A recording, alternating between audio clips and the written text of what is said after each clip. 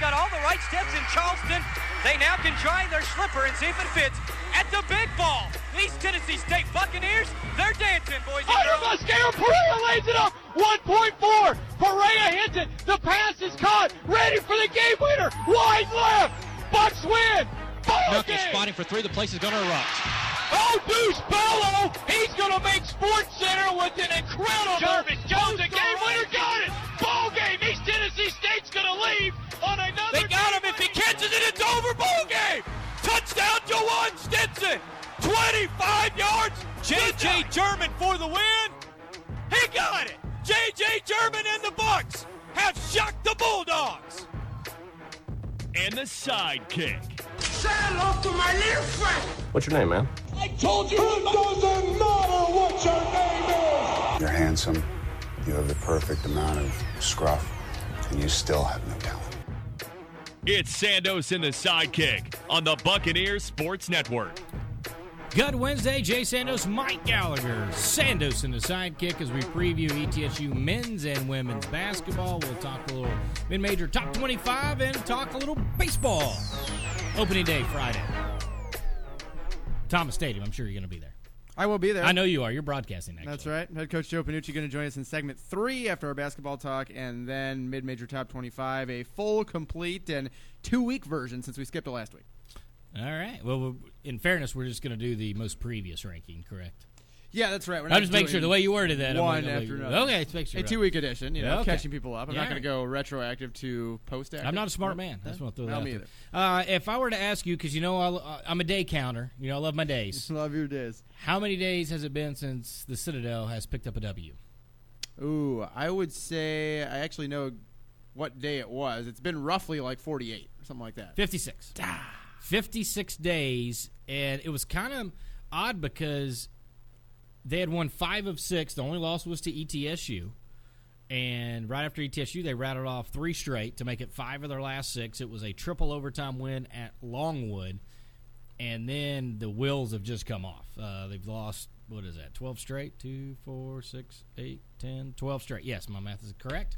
So they've lost 12 straight since there. They've had a couple things go wrong. Number one, Hayden Brown has not played since or he tried to play a few minutes after the ETSU game, but he's out. Just 6 games this year.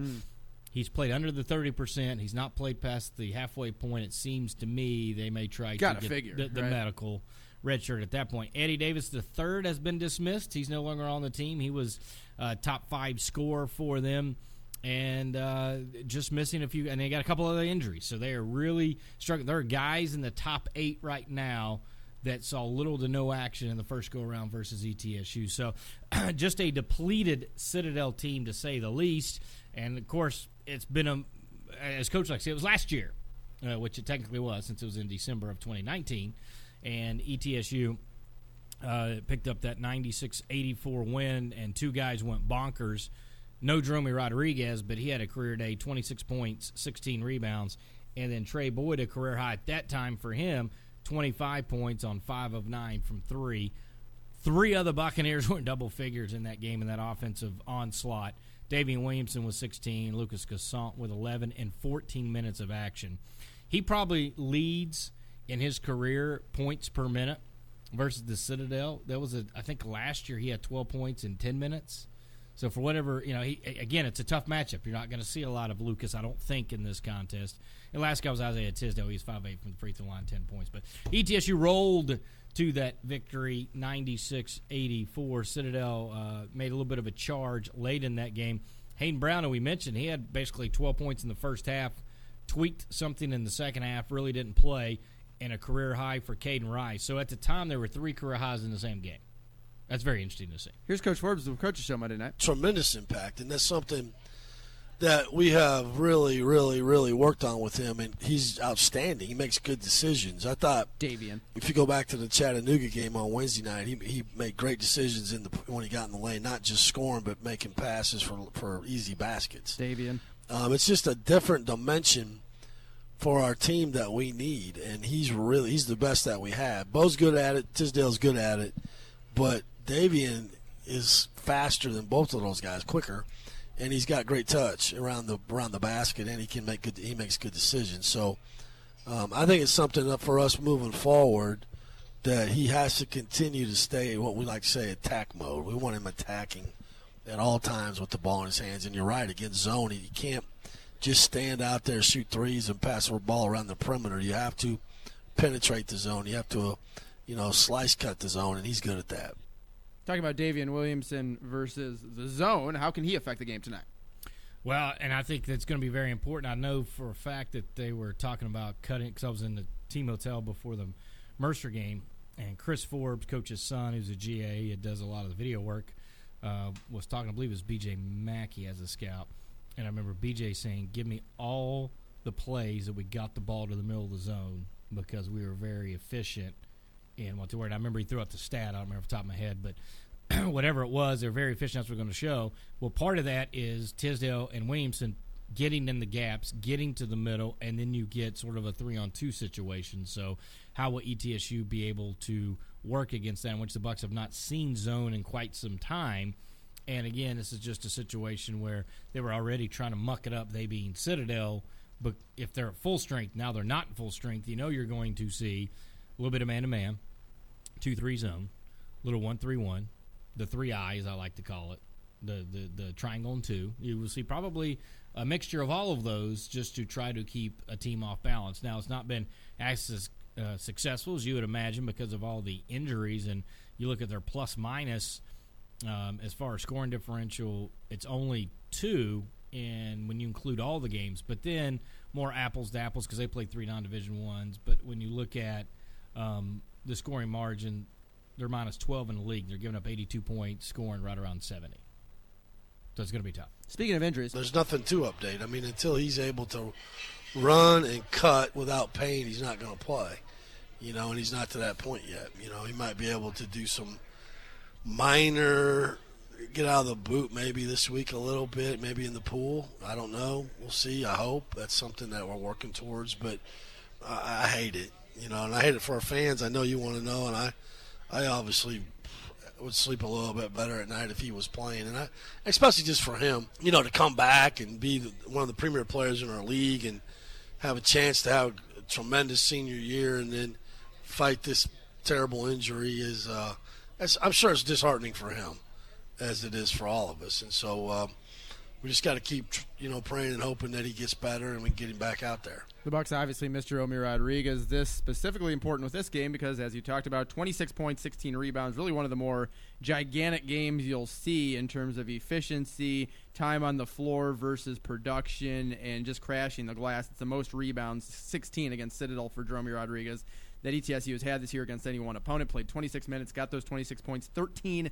of 15 from the field, and 8 of his 16 rebounds were offensive. Now, on the flip side of the coin, you also mentioned this. Trey Boyd, 25 points. Davian Williamson, 16 points. Lucas Cousin, 11 points. You're not often going to see 3 players play off the bench and combine for 52 points and have those specifically be the only 3 players that you play. Sometimes you'll see benches combine for that many points, but when you're playing 8 guys, to have 52 of your 96 points from the 3 off the bench is really something special.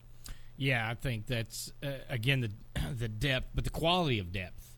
And I will say this about Jerome Rodriguez real quick. He was not wearing a boot yesterday. Good. I was over at practice. Now, don't anybody read into that. He's not playing tonight. I can go ahead and tell you he's not going to suit up and play tonight. But he's at least out of the boot. So he was not on Monday. He was on Wednesday. So we'll see how that seems to progress. Now, Pat Good will be back, so you have that going for you. He was a guy that was able to get minutes. I think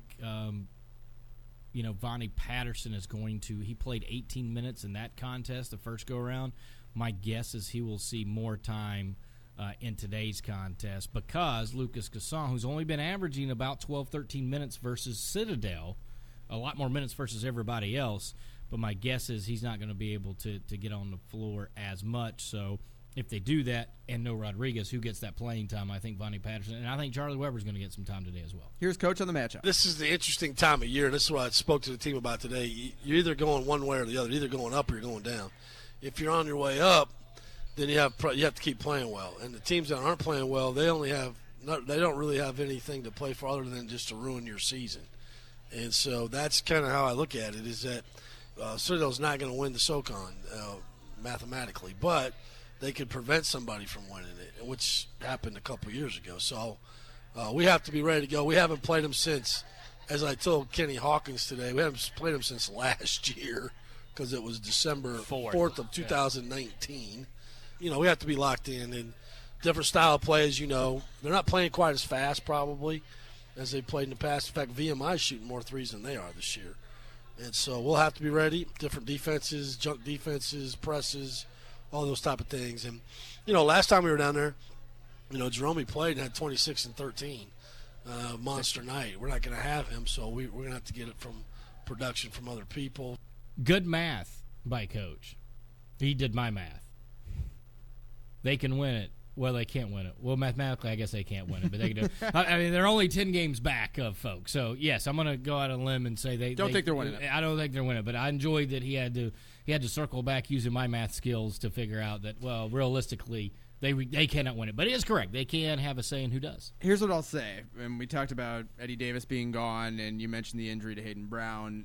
Even before Eddie Davis departed the team, they were still struggling mightily. And really, since the ETSU game, it's been a struggle against teams that have presented any kind of resistance at all. Those 3 wins you mentioned, let's qualify them all by saying, yes, Longwood, you mentioned the triple overtime. Probably shouldn't take you triple overtime to beat Longwood. Now, obviously, a Big South team these days haven't been D1 for very long. And the other wins were against Carver, who are non-D1, put up over 100 against them. Piedmont, put up over 100 against them, and then put up over 100 against Longwood. Did only lose. That wasn't 3 overtime. That wasn't 3 overtime, so you have to qualify that also. Did only lose to NC State by 20. But I really think the way their conference season started, outside of just the personnel issues that they've dealt with, you have the game against Sanford, and that's as close as they've gotten. You can't get any closer to winning a conference game. And Logan Padgett, you know, Scott Padgett's son, kid's son, that free throw 69-68 to win the game with like a couple seconds left, and they were so close, right in it, trying to build on that momentum, get off to the right start in the Southern Conference season. And then since that game and a couple of other really tight ones early in the conference season, I think they only lost to Western by 4 the next game, and then we're in like a 3-point game after that. Ever since then, it's been a real struggle. They've only had, I think, 1 game in the last 6 that's been separated by less than double digits, or by less than single digits. Yeah, I mean, in the last 5 games, they've had one time they got to 71 in a 76-71 loss to Mercer. That was the only tight game they played. Yeah, I mean, out of the last 6 games, actually, because they went 69, 54, 56, 71, 68, 64. So ETSU, I think I read the stat where this year they're 15-0 when they hold team to under 70, and something crazy like 55-2. So obviously ETSU, if they can hold where Citadel's been scoring, then it should be a win for ETSU. So I think the only thing is if we saw a few years ago, or maybe the Bucks weren't as serious, that was and of course you remember you didn't really know DeSante Bradford wasn't going to play, and that sort of started the downward spiral of that squad. But I don't see that happening today. I think the Mercer loss has kind of refocused some guys. I think Coach gave them the stat about leading at halftime and situations, or that was the 55-2. When ETSU is leading at halftime, they're 55-2 with a loss UNCG in the championship game, and then Xavier, which nobody wants to talk about that anymore. But that's it. So if they can get out to a good start, hold them under 70, I think it's going to be an ETSU win, and we sort of talking hopefully about a 15, 20-point win come Friday, previewing VMI. And honestly, the game the first time around wasn't really as close as the final score indicated. The Bucks were up by 21 pretty deep into the second half, and then Citadel won on a bit of a run to make it that 12-point game. The rebounding was absolutely huge. 45-20. I mean, that's insane. I've never seen a team get 20 rebounds in a game. Honestly, I have not. I've looked at a lot of box scores, and I've never seen as few as 20. And the Bucks were plus 25. Now, 16 of those were for Rodriguez, but there's plenty of options to go and crash the glass. Do watch Caden Rice, 30 on 11 of 16 in that first matchup. Hasn't scored more than 21 since, but has been consistent, double digits in 7 of his last 8. And just to wrap up that point about the beginning of their conference season, it was 1 point against Sanford, 4 against Western Carolina. Then at Wofford, they only lost by 2. And so 3 games like that to start your conference season after it started to look like you were building momentum. I'm not surprised that they've tumbled down and lost the 12 in a row that they have. 3-point shooting, I think, is going to be big. They took 45 threes against NC State, haven't taken more than 30 in any of their last 8, and each of their last 3 opponents have hit 40% or better from outside. Only twice in non-league play did opponents do that. It's now 5 times in the conference season. ETSU's done it 7 times this year, 40% or better, and they're 7-0 when doing that. 33% or less from outside, they lose. All 4 of their losses, 33% or less from outside. So make sure to watch Beyond the Arc. It's been something that ETSU's excelled at both ends of the floor this year, as opposed to last year when they struggled to defend the three-point arc a little bit. And I'm going to go ahead and give you a middle-of-the-week bold prediction. Okay. Patrick Good returns, 5 threes or more. 5 threes or more for Patrick Good. Put it in the book. Put it on the board. Chalk it up as a W, especially for ETSU. If Patrick Good can do that, it's going to be a cakewalk to victory. All right. Don't forget, 6:30, airtime, 7 o'clock tip, ETSU versus the Citadel, and a midweek bold prediction we normally don't do. Love it. All right, when we come back, let's talk Thursday, ETSU women's basketball. Don't forget, Joe Panucci will be on the other side of that. We still got to go over the College Insider mid-major top 25, but we'll talk ETSU and Wofford. Thursday night basketball for this time out to your Word Sanders Sidekick on the Buccaneers Sports Network. Over the last 70 years, Johnson City Power Board has had a few different looks, but we've remained the same trusted partner you rely on. Now, we've changed our name to Bright Ridge to match our vision, to deliver on our promise of great service you can count on, embracing common sense technology to strengthen the communities we serve. We're glad to be your public power provider. Bright Ridge, new name, renewed promise. Learn more at brightridge.com.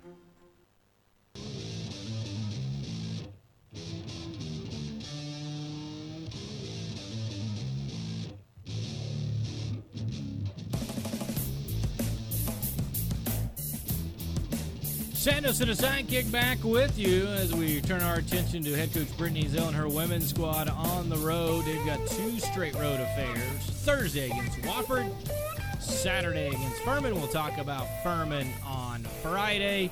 The first matchup for ETSU, not well in Brooks Gym, as Wofford with a 76-47 win. Just 2 ladies in double figures. Micah Sheets with 14 and Tiana Kimbrough with 10. And ETSU shot 38% from the floor, just 16.7% from beyond the arc in that contest. It's almost too painful to rehash because it was Brittany Zell's birthday.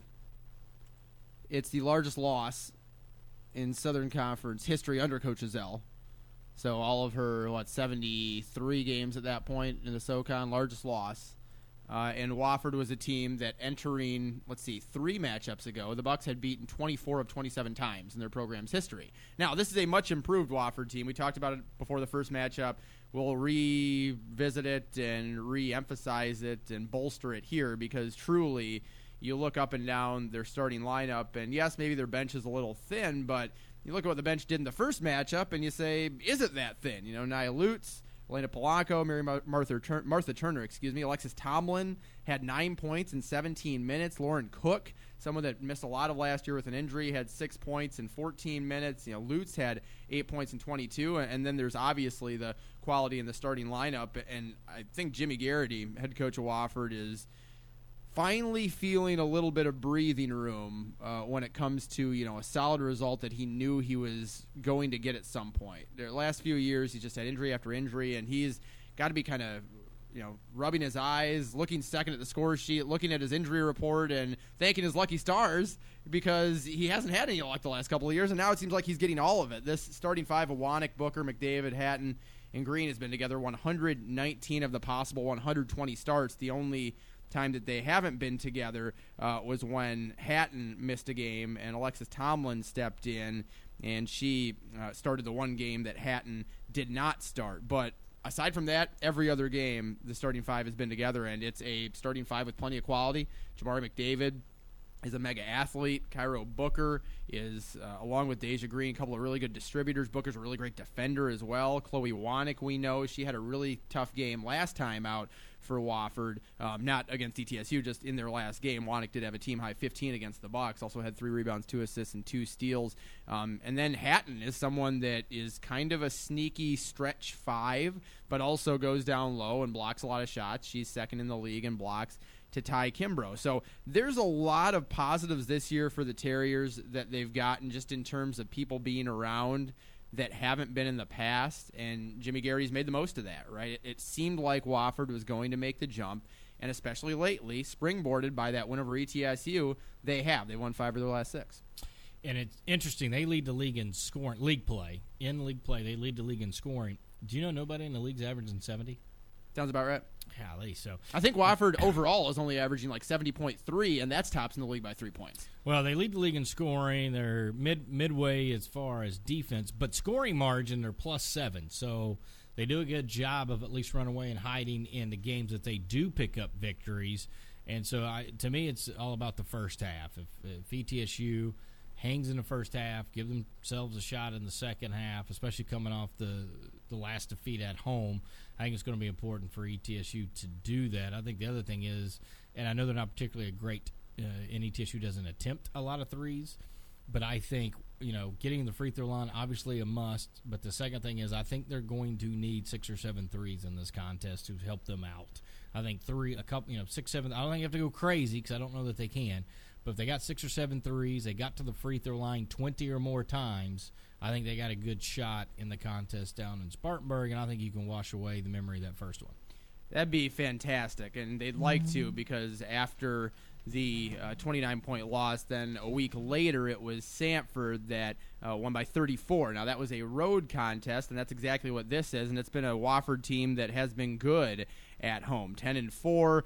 They've won 13 of their 20 since they lost 4 in a row to start the year, and we mentioned the 5 of 6 that they've won coming off of that ETSU game being the first in the span of 5 of 6. The last 4 have all been separated by 6 points or less, so they're playing close games. I talk about them making a jump, but some of that has just been sealing the close games. Last year, because they only had a limited amount of bodies, the fourth quarter really jumped up and bit them a number of times throughout the conference season and took what could have been a year like they're having now and turned it into kind of a middling 500 middle of the conference type year, something that Wofford is pretty sick of having. And right now, they enter the contest 6-3. So while those last 4 have all been separated by 6 points or less, 3 of them have been wins. A 5-point win over UNCG. That's obviously a quality W. They're charging for a league championship, trying to be one of those 4 or 5, sticking in there until the end. They won by 4 over Furman. Did lose by 1 to Mercer, and that's one I want to talk about. Also a 6-point win over Sanford, and of course Sanford was 6-1 before losing their last couple. They're right there at the top 2. But in the Mercer loss, and this is a strange trend to see from the Terriers, and we know it's a long season and you're going to have your nights where you just don't shoot the ball well. That's what it was for Wofford against Mercer. 31% from the floor, 3 of 21 from outside, but they've sprinkled in a couple of those outings throughout the year. The league opener against Sanford, 29% from the floor, 3 of 22 from deep. Kansas, that's excusable, right? You're playing a Power 5 team, but 11 of 38 on 2-point field goals, 32% from the floor overall. App State, 31% from the floor, 3 of 14 from 3. Gardner-Webb, 31% from the floor, 2 of 19 from 3. So those are games number 3, 9, 14, 17, and 23 of their year, and those are 5 of their 11 losses. I don't think you can count on that. You're not going to go out and say, well, let's just hope that they shoot 32% from the field like they have pretty much done those 5 games that we talked about. And you'd have to get pretty lucky to have that. Now, of course, you can contribute to them having a tough night if you play solid defense, if you make sure to attack them in a more, I think, solid way, a more together way than you did the first time around, because really it was just a very consistent, calm performance from the Terriers in that 76-47 win. You also have to make sure, if there's one thing I think defensively you have to do, while you always love to get players in foul trouble, that's always top of the list. Say that isn't working, you're not able, they're defending without fouling well, which is something that against Mercer they did not do, as a matter of fact, which I'll talk about a little bit more in a second. But you have to step out. You have to step out and not let them get open looks from beyond the arc, and that means you can't collapse on people you're not supposed to collapse on. You have to know your scouting report. You have to know who is going to be an offensive threat and who isn't. And that's one of the tough parts about this team, is they have a lot of different players that can do damage on a given night. This is a good-on-good situation, too, where Wofford's the best turnover margin team in the league, and they were plus 13 against ETSU in the first. Speaking with defense and some of the thought process you're going with, I think if ETSU can force turnovers and stay even, I don't even know if they have to win the turnover battle, but if they can stay even because ETSU is so good when they're able to make some plays in the open floor, get some easy baskets that way. I think part of knowing your scouting report is knowing, when can you try to take a steal. And I'm not saying gamble all the time, because if you do gamble all the time, then some of the things you're talking about with the clean shots, all that is going to happen. But you look at the turnover margins and how good really Wofford is at hanging on to the basketball. And then assist-wise, they were 1 for 1 against ETSU in the first matchup, 12 assists, 12 turnovers. And that's sort of where they thrive, is not turning the ball over. It's not so much, and I know ETSU had 25 turnovers, it's not so much that they're forcing a lot of turnovers. They just do a better job of not turning the ball over themselves. So I think that's got to be a key point on the defensive end, knowing, again, the scouting report and other things that have to go on, because they're going to have to create some things to go their way, whether that's hitting shots, whether it's creating turnovers, rather, I would say foul trouble, but you still look up and down. I mean, Wofford's, averaging playing, I think, 9 players, solid minutes. I know they played like 11 or 12 in the game against ETSU, but I think, if you look at the minutes played and significant minutes played, they got about 9 ladies they rotate in. So it's not they're obviously deeper in ETSU. Now, it can be who you get in foul trouble. Can you get McDavid in foul trouble? Can Wannick get off the floor for any particular reason? Although I don't think she's fouled in the last 8 games, it seems like. She just doesn't commit a foul. But, Lily Hatton's another one maybe you could get in foul trouble and off the floor. So I think it's a tough road to hoe for ETSU, because Wofford's playing really good basketball right now. They finally climbed back into a 8-way tie for first, or whatever the heck's going on up there. So I think it's important for ETSU to knock down some shots they don't normally knock down, get to the free throw line, have to force turnovers, hang on the basketball, and like you said, you cannot leave the people who are going to knock down shots wide open. What do you think's the point total if ETSU has their best chance to win the game? Right around 110 between the two teams? Keep it to the 50s, try and keep it below 60? Because I'm not sure you're going to win a shootout with Wofford.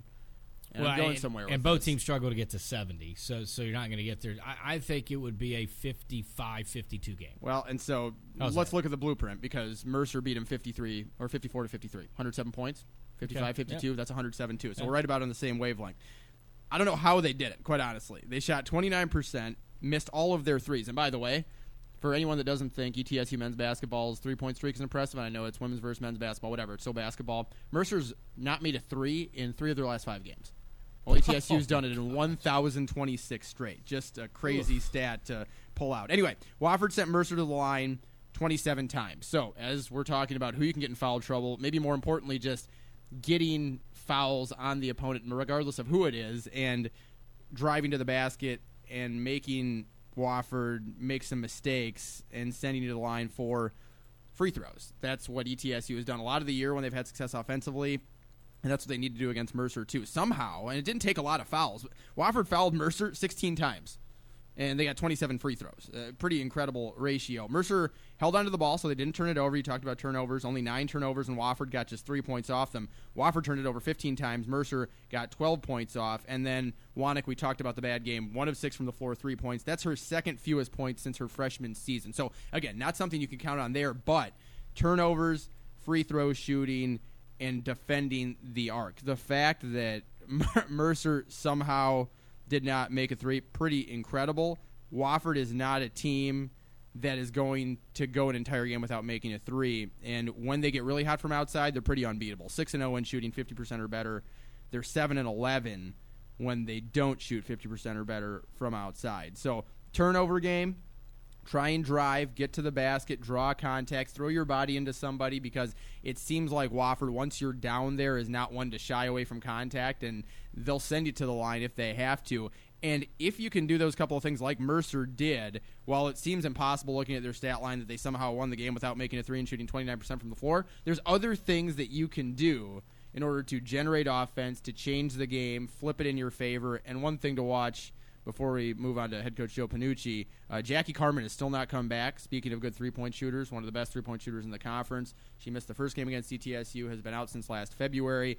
About 3 or 4 weeks ago, I was told that it was kind of a day-by-day, week-by-week thing. She could come back tomorrow, or it could be another month. Well, we're getting right about to the tail end of that month, and so unless they're going to use a red shirt, which at this point, maybe it's worth it, but you're also right in the mix for a conference title. And everything is, for Wofford right now, forming into one of their most special, if not their most special season as a program. So do you infuse a little bit of new life into that depth that they otherwise, in terms of top-end players at least, don't really have? Very tempting, I'm sure, for Jimmy Garrity, but then are you playing with fire a bit? And because she hasn't been in for such a long period of time, would it take too long to catch up? Would the offense not be able to adjust? Would you be introducing something that could make things crumble and not flow as smoothly? So very interesting balancing act that he's going to have to think about when either, if Jackie Carman is free and available and is faced with that decision, whether it's bringing her back or saving her for next year.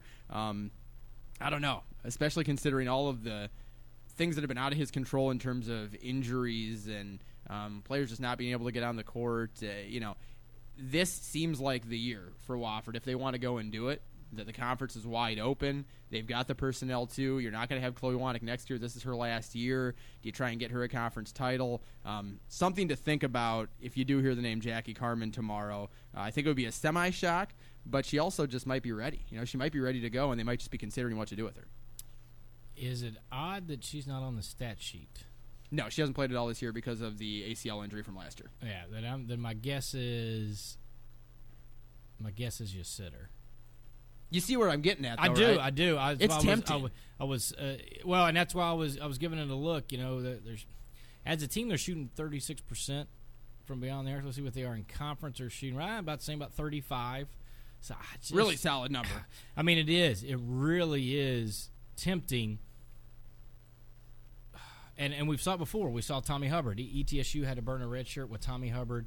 Men's basketball fans that go way back remember that. And it was really right for game or two for the conference tournament. He played 2 games regular season, played in the conference tournament. Almost single-handedly was the reason why the Bucks got to a tournament. So I have seen it happen before that has come into play. So it is curious where they'll go with that. Because she played too much last year to take a red shirt. So she does still have it for this year if they want to use it. It's just... Well, and you don't even have to claim if she didn't play at all this year, you don't have to go through all the medical stuff. Right, you can just take a regular red shirt and don't have to worry. And then if she needed a 6th year, you could go back and turn that one into a medical if need be. But I would be shocked if she played, I guess, just the way things are going. But I absolutely see where you're coming from. And, is this an opportunity to where we need an extra punch down the stretch that could get us a championship? How many chances do you get? Are you on board with that? How many chances do you get? Right? I mean, have they been to a... Wofford has not had essentially any Division I success at the highest level in terms of tournament championships, getting to the NCAAs, anything. So if you've been waiting for 20-plus years like this program has, and you're faced with that decision, you also have to think about the student-athletes' wellness. I don't know. Yeah, there's a lot of factors that come into play, but she is a major difference maker, and to add her, another piece to an already stacked offensive lineup, wow, I mean, it could be very dangerous in the conference tournament and going forward. And you mentioned the example that you used with Tommy Hubbard. I mean, that's what you can do. That's the difference that it can make if it's truly a top-end talent, as she is. So, anyway, in terms of the game tomorrow, if she plays, I'd be, I guess, surprised, just considering all of the things that go into a decision like that. But regardless of if she plays or not, you still have to make sure to step outside the arc, not give Chloe Wannick and Deja Green and really anyone on that roster open looks from outside. You have to play together. We saw what could happen on the offensive end when the Bucks did it against Western Carolina, 17 assists on 23 field goals, and then they turn right around and only have 6 assists. It's just the inconsistency that's hurt. You have to make sure, if you're going to be competitive in this game and try and pull an upset, that you do the basics like hold on to the ball, take care of it, go to the line, make sure to draw contact, play aggressive. Just be aggressive and confident, because that's one of the things I think this team struggles with as well, because not a lot of them have been out there a significant amount of time in their collegiate career. Be confident, believe in your ability, and go get it. Don't play timid. I agree. That's 6:30 airtime against the Wofford Terriers. 7 o'clock will be the tip time. Mike Gallagher on the call on Thursday. Friday we'll backtrack and we will recap the men's game against Citadel, women's game versus Wofford. We'll also preview the weekend's games versus VMI on the men's side and Furman on the women's side. When we come back, nothing says baseball like Valentine's Day. Joe Panucci is going to sit down with Mike Gallagher He'll talk about the upcoming Buccaneer baseball season. Right after this time, out your word from Sando Sidekick on the Buccaneer Sports Network. Life is all about perfect pairings. Sweet and salty, naughty and nice, hot and cold. Well, add Instant and Jackpot to the list because that's what you'll get when you add Quick Cash to your next Tennessee Cash play. Quick Cash is a simple way to turn one game into two. With Quick Cash, you'll have a chance to win up to $500 instantly, right there at the register. Plus, you'll still have a chance to win the Tennessee Cash drawing later. Get the best of both worlds and get twice the fun. It's Quick Cash with Tennessee Cash, only from the Tennessee Lottery. Game-changing fun. Please play responsibly.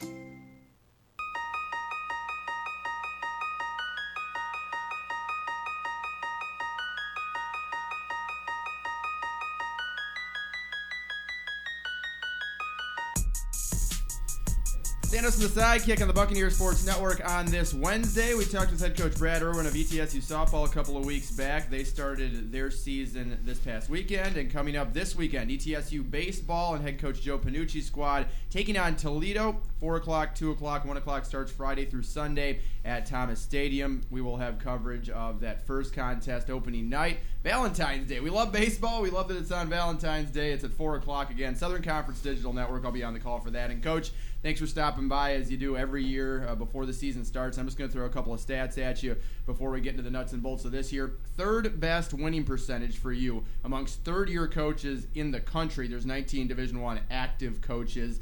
You were 34-21 last year. Best starts in school history at 14-4, 21-5, and then 22-6. Seems to me like a pretty successful 2 years. How would you summarize your first 2 years here? I think the biggest thing for me is just the opportunity that I've had and trying to enjoy the players that we've had. And I feel like the guys that have came through here and continue to come through here are the reason for the success, right? And, we have a lot more to go. I mean, we have to do some stuff in the conference, and we have to make some noise when it comes to some certain things that I think we fell short on. But I do feel like we're going in the right direction. And, those numbers and those stats are more about the players than me. I mean, I'm just kind of trying to put guys in the right place, and they're the ones competing and throwing. I stopped doing that a while ago. Kind of starkly different makeups to your two teams that you've had here. 2018 really was upper-class offense, the Chris Cooks, Aaron Mayers, Christian Bailey's, Caleb Longley's. And last year it was pretty heavy on upper-class pitching, definitely in your weekend rotation. Micah Katzer, Landon Knack, Daniel Sweeney, then in the bullpen, of course, James Giambalvo closed out a lot of games for you. Only Knack is back of those contributors just mentioned with Katzer, Knack, Sweeney, and Giambalvo. Which was more easy to navigate for you? The team that was heavy on upper-class offense or the one with pitching? I have a feeling I know where you're going to go, but I'll let you take me there. Yeah, I do think pitching. I think it's really hard to if you can't get anybody out, it's difficult. It's difficult. I mean, obviously we all want to hit, we all want to score runs. I'm into that, but at the same time, I feel like last year's team was just a little bit easier to navigate because you knew what you were getting on those starts. Like, Coach Posey and I didn't have to have the conversations of, all right, well, what happens in the second if this goes bad? Because we kind of felt really comfortable with those guys going 6, 7 at times, and that's a pretty good feeling. And then you can kind of rely on some younger guys in the bullpen, and we did. And I think that, they were thrown in the fire a little bit. But, again, that's how this thing turns, right? So young guys that get thrown in the fire, they turn into your guys, and then hopefully, that's how the rotation goes. So the beauty of it all is it's kind of one big circle. And recruiting and the craziness that we're involved in now of getting guys younger and, recruiting guys and trying to figure these guys out and things, I think we're just starting to sort of see kind of how we're trying to build this thing. And I think the beauty of it is, it's never in the year that you're in. It's kind of how it sort of plays out when you first start. And I've realized that in year 3 more than anything. And that's kind of the fun part, to see guys develop and see things. And that was the same thing with Katzer. It was great to see him develop from year 1 to year 2. And obviously Sweeney and his story and the way that he went about his business and how he helped our team out for sure. And Knack's another one. I mean, Knack had comes out of a JUCO, and you kind of never know what you're getting. But at the same time, he came from a really good, successful JUCO, played at a lot of, big games, and obviously was in Junior College World Series in Grand Junction, and to add that experience is great. But then for him to actually be in the fire and to take care of business was awesome, and that's kind of how, all right, well, now it's your turn to lead the way, and he'll be fine. I'm going to take us off track a bit for a second because something you said kind of jogged curiosity for me. You say you have to get players younger now. When are you legitimately getting in touch with guys, and when do you have to start identifying them to be in the legitimate race to getting them to your college? Yeah, it's crazy. It's hard to give you like a different time. With everybody, I'm sure. It is. I mean, some people are having like sophomores and freshmen are committing and things like that. I mean, occasionally we'll get in the mix with some of them, but I think for us it's just trying to find players we like, find players that are going to be suitable for what we're trying to accomplish and go with it. And if they happen to be younger or older, that's okay. And I think that's the balance between the junior college guys and the high school guys. And I think we have a little bit of balance with that. I think, year one, it was a little bit more junior college, but we had so many seniors, my first year, and we had open roster spots. So it's like we're trying to fill those gaps. But to those guys' credit that are seniors now, I really feel like those guys have done a great job of understanding what we were trying to do and being able to lead and being able to, take some punches on the chin and understand it. And it's going to be exciting for them to kind of run right in this thing and go because they've, it's their turn. And it's exciting to see that development. And more or less, I've really seen a lot of it off the field and just the way that they've handled their business and they've handled the young guys and they've kind of tried to get this thing going in the right direction that we're trying to do. Somebody got sticking around from last year. You mentioned Daniel Sweeney. He was your Sunday starter after really for his first couple of years here being a little bit of an afterthought when it came to playing, right? And then he progresses a little bit under you in his junior, I guess redshirt junior year it would have been, in your first season here, goes to a midweek role and has some success there, and then you give him the opportunity on those Sunday starts and really turned into one of the better Sunday starters in the conference, if not the region, and now you keep him on as director of baseball operations. What led to you giving him that opportunity? Sweeney wanted to coach. He wanted to be around it, and I felt like it was an opportunity to give him that. And I mean, the way he went around his business when he was here, he's a great example of that. And I think he's a good example of how relationships are made, because I think him and Coach Posey had a really good relationship, and obviously they still do now because they work together quite a bit. But I really think the development of how he developed had a lot to do with Coach Posey and their relationship and him just trusting in him. And as that trust grew, I mean, he became a pretty good arm and be able to really anchor that Sunday, because Sunday's a big day, and that's it's a huge positive for Coach Posey. It's a huge positive for Sweeney, and I also think Dan can offer a really, really, really unique perspective to people, because it's like, hey, I didn't play when I was a freshman. Right. I didn't even really play when I was a sophomore.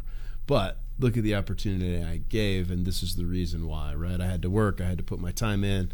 I felt like things were bad, but they ended up going well. I started some games. I was in relief in some games, and all of a sudden, look at me. And I think not everybody can do that. Not everybody can have that story. So I think he offers a unique perspective, and it's cool to have him around. He's done a great job. He's going to be a good coach if he wants to stick around and do it. If he's crazy enough to stick around and do it. There are ups and downs to the coaching world, as you know. And he obviously, having the success that he did, like you said, not a lot of people stick around for the amount of time that he needed to see the field consistently, but perseverance, stick-to-itiveness, obviously for him paid off. Outside of him, you have Coach Hader, Coach Posey, and Coach Murray back, so the staff outside of that is the same. Talked about offense 2 years ago, pitching last year. What do you think the calling card is going to be for this team this year? Its identity. What will you be able to rely on? I think experience offensively. I think those guys, and defensively at the same time, they've been through it. I think a majority of those guys had significant at-bats and significant innings. So it's important that they're able to use those experiences for success and understand that there's ups and downs and be able to help some of those younger guys and understand that, it's a long year, man. You might be rolling early and kind of hit something in the middle, or struggling early and, try to gain traction in the middle and try to finish strong. And I think those guys have kind of had that. And as long as we can stay healthy, I think we can give ourselves good at-bats 1 through 9. Is it a big power lineup? I don't know if it is. I think it's more of a, solid at-bats, fighting, being able to compete with 2 strikes and playing good defense. And I think that's on the flip side. It's a younger pitching staff, right? You got Knack, who's kind of anchoring it. And besides that, it's a lot of younger guys. It's some junior college guys who kind of came in and are getting their feet wet first in our program, and then it's some freshmen that have stuff and have opportunity to be successful. But at the same time, like sometimes those tools, have to be utilized. And let's see who competes, and let's see when their back's against the wall. And there's so many things that can happen. But I think it's an exciting group. I think the depth on the pitching staff is good. It's just different than last year where you knew, all right, well, you're getting 6 or 7 out of 1, 2, and 3. Let's piece this together. I think the depth part of it is significantly different on the other side. One of the guys that, and I had to chuckle when I saw this, is back in your lineup, David Beam. We're talking on a Monday for the Wednesday show on Sandos and the Sidekick, 2 days ahead of what is ETSU Baseball's opener against Toledo, 4 p.m. David Beam in the inner squad that you had Sunday, I think walked 3 times in the 3 at-bats that I saw, and I had to give a chuckle because it seems like he's a guy that just does exactly what you said, scraps, battles, fights, and wins at the plate more often than not. But gave me a good laugh because it just was so David Beam. He's in mid-season form before the season's even started. You recruited Tennessee heavy, also Walters State Community College, one of the best JUCOs in the country if you keep up with the JUCO scene. 5 of your 6 freshmen are from Tennessee, 3 from Farragut High School, which is by some accounts top 10 high school in the country team-wise, and 3 of your 5 transfers are from Walters State. Was that by design, or is that just kind of how things worked out? And tell us about a few of the guys that you expect to contribute in this class. I can't say it's by design, but I tell you what, it's nice to have people that have been a part of winning cultures and have are used to winning. You show up every day, and I know what I'm getting. I know that I'm getting a winner. I know that I'm getting a competitor. And I'm used to winning, right? I think that's super important. And I think, the guys at Farragut and those high school guys and what they've accomplished under Coach Buckner there, I think it's great to see because it's like, hey, let me get that guy in our program, man. He's used to winning. He's used to going out there and playing competitive games, and they're playing for state championships. And Walters is the same thing. I mean, what they've created there, it's been awesome, and to be able to have guys that are used to playing well into the summer. I mean, if you're in baseball, you start when it's cold, and you're playing in the summer, you're doing a good thing. So if you're playing in June, that's where you need to be, and I think those guys have done that, which is kind of if you have a crystal ball, I think that's what you'd like, right? You get around people that are used to going in the right direction that you're trying to go. A couple of those guys from Farragut, Ashton King, he is someone that it seems like is going to compete for some time. Landon Smitty, I know, has kind of been in the mix when it comes to the back end of that weekend rotation. Owen Kovacs, the other from Farragut, and then Walters State just heavy on the roster. Of course, Landon Knack is also a guy that you brought in from Walters State, and as you said, he was in the JUCO College World Series 2 years ago and pitching in some really big spots, and clearly his success translated, so nice to have more guys in from that program. Night 1, we get a treat.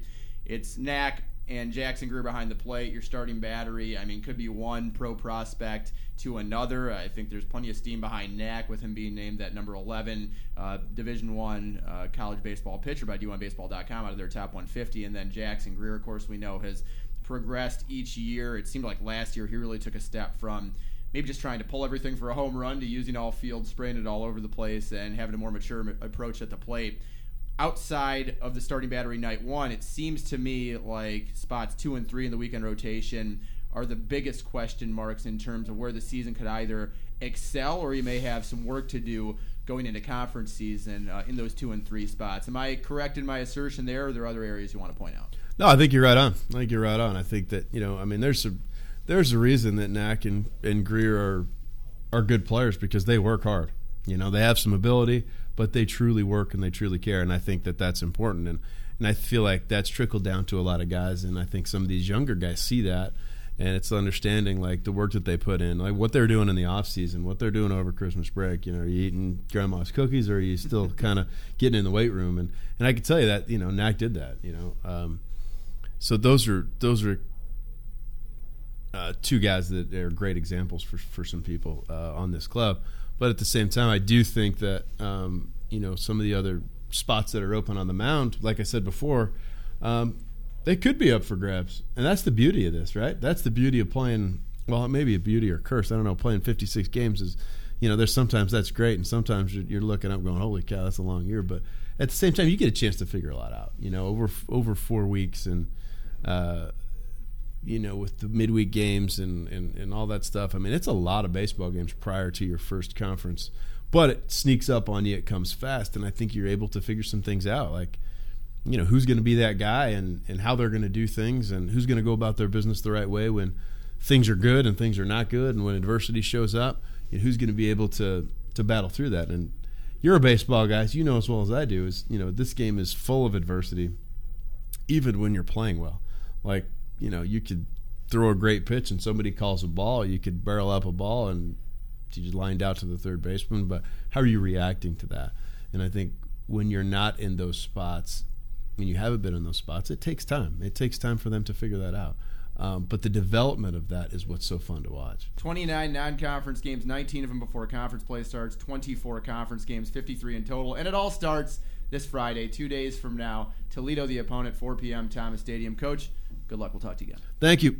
Head coach Joe Panucci ahead of his 3rd year with ETSU Baseball. Back with more on Sandos and the Sidekick on the Buccaneer Sports Network. An inside look at Buccaneer basketball is back this winter with the ETSU Radio Coaches Show.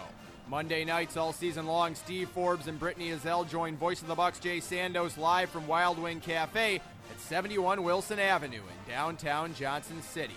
It's a 6 o'clock start as Forbes and Azell field your questions, reflect on results, and preview upcoming action. The ETSU Radio Coaches Show every Wednesday at 6 right here on WXSM AM 640, The Sports Monster.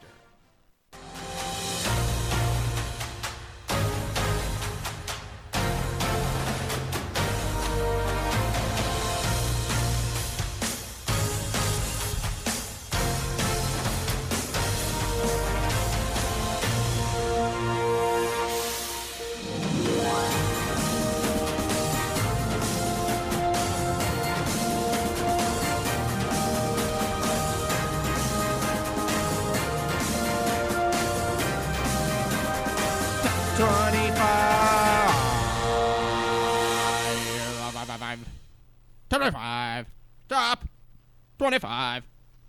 Is the music over? Top 25. 2-5. College Insider Mid-Major Top 25, Gonzaga, number 1. We have given the rest of the WCC chances to prove they can hang with Gonzaga. They keep disappointing. San Francisco did get within 4 on the first of the month, but the 2 teams we turned to, MUSA Santa Clara, a 15-point loss, and US St. Mary's, a 30-point loss this past Saturday, have disappointed. Still number 1, Gonzaga. UNI, a 12-point win over Valpo and a 10-point win over Drake this past week. Up 1 spot in the poll, a 1-game lead in the Valley over Southern Illinois, who have won 7 in a row. February 23rd, that battle for a regular season championship. Loyola in the running also 2 games back. They've got UNI Saturday and can really re-enter that race. ETSU, the Bucks, the number 1 SoCon team in the poll again. Furman 7, UNCG 10. The Southern Conference pretty consistent so far this season in the College Insider Mid-Major Top 25. No 4th team in sight. And so I'd like you to compare the SoCon last year to the SoCon this year. Does the fact that Wofford, Western, Mercer, and Chad are battling for 4th, instead of there being a for sure 4th team, help or hurt the league? It's interesting because I think you look at it, and the top 4 teams were clearly head and shoulders above everybody else last year, but now you've got some other teams kind of hanging around, so there's not as many bottom barrel teams. So it's an interesting study, I think, that you can use sample size at the end of the season to go back, look at last year's, go back, look at this year's, and see, would you rather have 1 through 4 just head and shoulders above? Would you rather have 1 through 3 head and shoulders above, but have a solid 4, 5, 6, and possibly a 7th as far as league play goes? Now, the problem with the 7th one is Mercer took a while to figure it out. But I think the more wins you get as a league, the better. My guess off the top of my head is last year's top 4 is better. I don't know that to be factual until the end of the season. We take a look at the final rankings. We take a look and see what is or isn't. But I would like to go back next at the end of this year, spend some time and dive in the offseason and look at all last year's metrics and how that sort of went for each team. Because if you looked at it, top 4 teams last year, ETSU was the only team that didn't play in NCAA or NIT.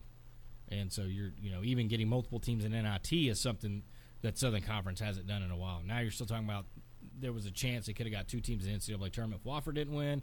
Now you're still looking at there's a chance to get 2 teams in the NCAA tournament there. If that's the case, is there just one NIT team, or if it was last year, would you have been able, let's just say, would ETSU have gotten in the NIT if Wofford would have lost the title game and still got an at-large bid? Would Furman and ETSU then gone to the NIT? Be curious to see. But I think my initial guess, last year. Doomsday scenario then. Should UNCG run the table, win the Southern Conference postseason, are ETSU and Furman NIT teams? Well, are you saying would UNCG win the regular season? They would. If they win the regular season, then you're talking about getting at-larges to the NIT, ETSU, Furman. My guess ETSU would be a lock for at least the at-large NIT for the simple reason they would still be on the bubble of the NCAA tournament. If not, maybe sneaking in the NCAA tournament. And then I would assume Furman at that point, unless they had a couple bad losses, would be an NIT team as well. So then you're talking about the exact same results as last year. Yes. So then it will be interesting to see the postseason rankings. I mean, it depends if ETSU. I mean, the hard part is because you would have ETSU not win the regular season, which means they'd have to lose a couple of games. Yeah, in my scenario, ETSU is not an at-large team in my scenario. Right. To the NCAA. Then yes, it's exactly the same scenario. Yale, number 4, beaten by Harvard in a wild way. Crimson up 4, 5 seconds left. Azar Swain, a 3 with 2 seconds left, banks it in from 30 feet, is fouled, misses the free throw. I did see this. Misses the free throw. Time runs out. Somehow Yale steadies the ship. The next day, though, remember the Ivy League's Friday, Saturday, defeating Dartmouth by 18 Saturday. From number 2 last week, they slipped to number 4. What in the world Harvard was doing, fouling, being anywhere close to someone up 4, dribbling down the court with 2 seconds left and hoisting a 3, I have absolutely no idea. And then he did the hard part by hitting a 3 and getting fouled and not finishing it off with the free throw. Can you imagine the feeling? That would just be a devastating, empty, chasmous, emotional, just destructive, crawl in a hole and don't come out until the next game for that young man that missed that. We do hope that he does emerge victorious in his next games coming up. I'm rooting for him now. I don't even know who he was. Azar Swain, never heard of him, but Azar Swain, I am now a big fan, even though you just had your worst moment in your life. St. Mary's, number 5, trash, down one spot this week. Garbage. 6, Liberty, Should be more. after their horrid 30. couple of games, Got 3 beat by weeks 30. back. No, we're not talking about the West Coast Conference. Okay. They've calmed things down, has Liberty winning handily over Kennesaw State, Florida Gulf Coast, Jacksonville, and North Alabama. Only one of those games separated by less than 15, but because the ASUN is so bad, still at number 6 this week. Furman, already touched on them, match up with ETSU 1 week away at Freedom Hall. They are at number 7. BYU, trash, up 2 spots this week. Stephen F. Austin, the team that has seemingly caused Mike Krzyzewski to lose his mind. Let me get your take on this. They're down 1 spot this week. Since Stephen F. Austin pulled off the upset at Cameron Indoor, Coach K has screamed his own student section, claimed retroactively that he was sick when the Blue Devils lost to the Lumberjacks, ripped the NCAA for the one-and-done rule, and then also ripped the NCAA for college basketball not generating as much interest as football. Is Stephen F. Austin the team that started the implosion of Coach K? I think he's just getting senile. Or has he been imploding for a while? He's just getting senile. One day at a time? I think he's slowly turned into the get-off-my-lawn guy. I think that's what we're seeing from Coach K. I mean, we did have a good laugh that, you know, if he was going to lose since he lost the Stephen F. Austin game, was he going to do what he did when he had the back surgery, where 2 years later he asked if the assistant coach could take the losses instead of him, which is funny because he obviously wasn't going to ask for that if they won, but he asked since they lost, could that come off his record? And NCAA obliged, so I don't know what he's complaining about. 8 straight wins for Stephen F. Austin and a chance to avenge their last loss against Texas A&M Corpus Christi tonight and maintain or extend their 3-game lead in the Southland. UNCG, number 10, at home against Western Carolina tonight. Do the Spartans have a problem with the Catamounts? No, I don't think they will. I think it'll be a 12 to 15-point victory. New Mexico State, number 11, still number 11 this week. 13 straight wins, still undefeated in the WAC, 3 games ahead of Cal Baptist. Number 12, Wright State, also stay where they are from last week. After a loss to Green Bay, 92-89, 2 Sundays back, they put up 98 and 83 in a pair of Horizon League wins. Northern Kentucky, a game behind in that conference. That matchup, the final day of the Horizon League regular season on the 28th. That'll be a fun one. Number 13, Vermont. They fly up the chart this week, 5 spots. They've won 9 in a row, including their last game against Hartford. Ryan Davis, a layup with 4 seconds left to win it for the Catamounts, 69-68. Big one because it leaves Vermont 2 games clear of Stony Brook for the league lead. Flip that result, and Stony Brook and Hartford would be tied 1 game behind Vermont, but not to be. The Catamounts comfortable in America East. Number 14, Little Rock, still charging, putting up 90-plus in their last 2 games, a 7-point win over App State and a 3-point win over Arkansas State. a 3-game lead in the Sun Belt now. A lot of these conferences we're talking about have their races essentially decided, and obviously that helps ETSU a ton, that in the Sun Belt, Little Rock kind of running away with it. Yeah, and they've had a couple big wins. I think I saw a crazy stat where 2 weeks ago, because we didn't go over it, but 2 weeks ago, Appalachian State shot 65% from the floor. Wow. It was like 58% from three, 85% from the line, and still lost at Little Rock. Just stupid numbers. And so Little Rock continues to win.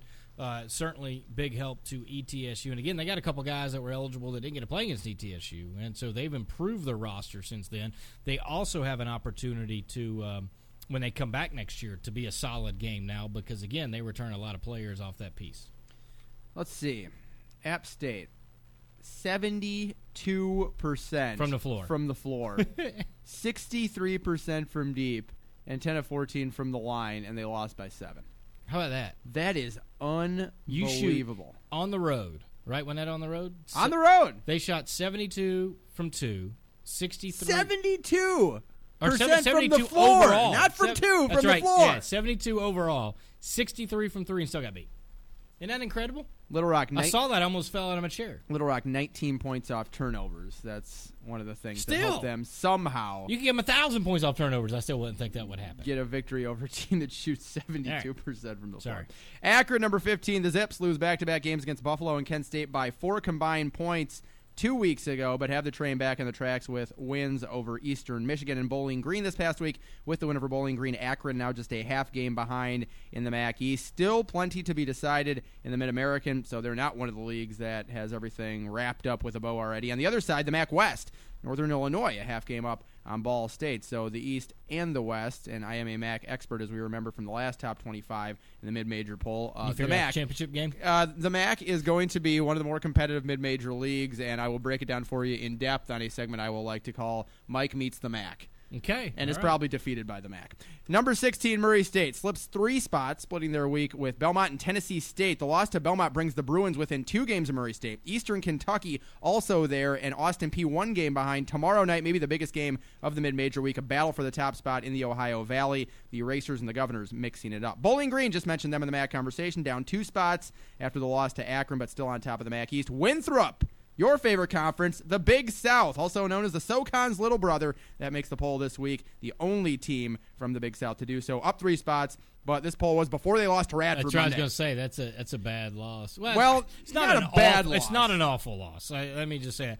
But they were down at one point 24, I think. Wow. Got it to 2 and lose by 4, but they were down healthy because I actually stopped paying attention to it at one point. Big win for the Highlanders to pull within a game and a half of the top spot. They're really the only 2 that are in that race. First loss in the Big South for Winthrop, snapping their 14-game winning streak. Still, decent chance at a tight race there. Colgate out of the Patriot League. Ho-hum for the Raiders. 2 games clear of Boston U for the league lead because they beat them Monday by 16 on the road. If the result would have gone the other way, we would have had a tie at the top. Instead, it's Colgate solidifying their stranglehold on the inside position for the league regular season title. Belmont, unranked last week, mentioned them in the talk with Murray State. Not only did they beat the Racers, also beat Austin Peay, peaking at the right time as they're back in the league regular season race. They actually... the way their schedule works kind of flipped. So they had played at Murray, at Austin Peay, took 2 losses. One at Tennessee Tech, which they struggled, which was shocking.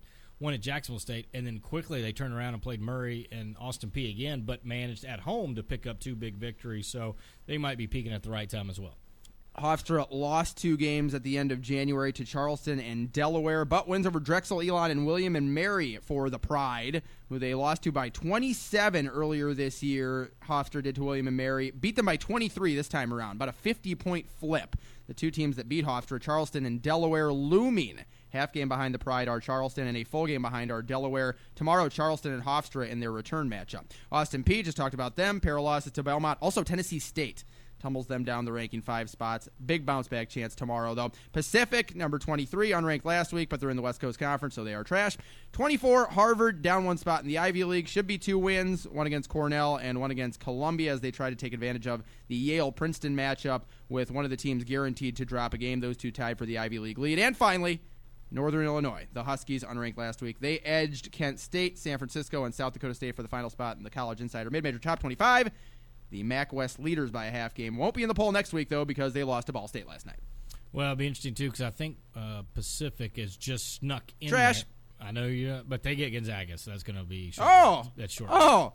We'll call the West Coast Conference the West Coast Gonzagas from now on. And they got St. Mary's as well. So, all right, so Pacific and Damon Stoudemire may be out of there pretty quickly. 3 new teams near the bottom of the poll in Belmont, Pacific, and Northern Illinois. The SoCon still with 3 teams in the top 25, and the West Coast Conference is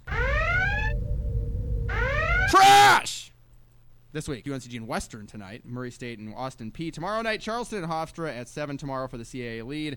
Friday, Princeton and Yale, both 5-1 in the Ivy League, duking it out for the conference lead. Loyola Chicago and UNI Saturday as the Ramblers try to close in on the Panthers. Also think sneaky game Chat at Furman, and I think UNCG at Mercer could be a sneaky one as well. Mercer is, now it was with Hoffman, but they always seem to sneak out a win versus UNCG.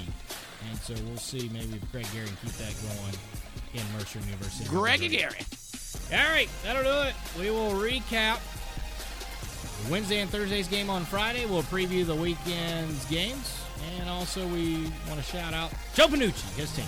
We'll play on Valentine's Day Friday, too. Very special Valentine's Day where we'll talk about who we have our sports crush on.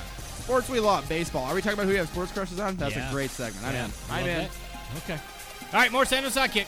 Friday. Guess what? Buccaneers Network. See ya.